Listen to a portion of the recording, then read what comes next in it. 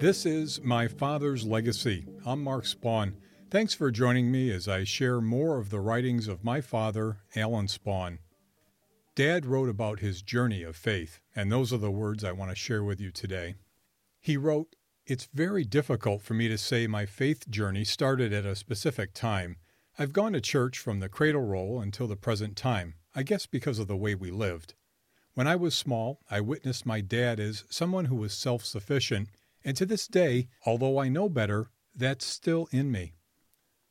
My faith journey has had several beginnings, and sometimes these were because of something I just couldn't handle on my own. But I guess I'd have to say the most prominent beginning was in the 70s, when I was nurtured in the faith by a very special man in a Tuesday night Bible study. Other beginnings that come to mind was a lay witness mission and discipline and discovery. And so, to name a specific time as many can do, I cannot.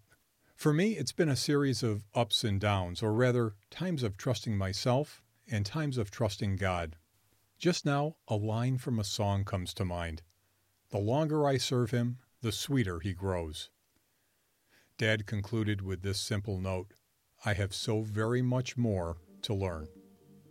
Thanks for joining me for My Father's Legacy. I'll be sharing more of Alan Spawn's writings in future podcasts. You can find them all at spawngroup.com/legacy.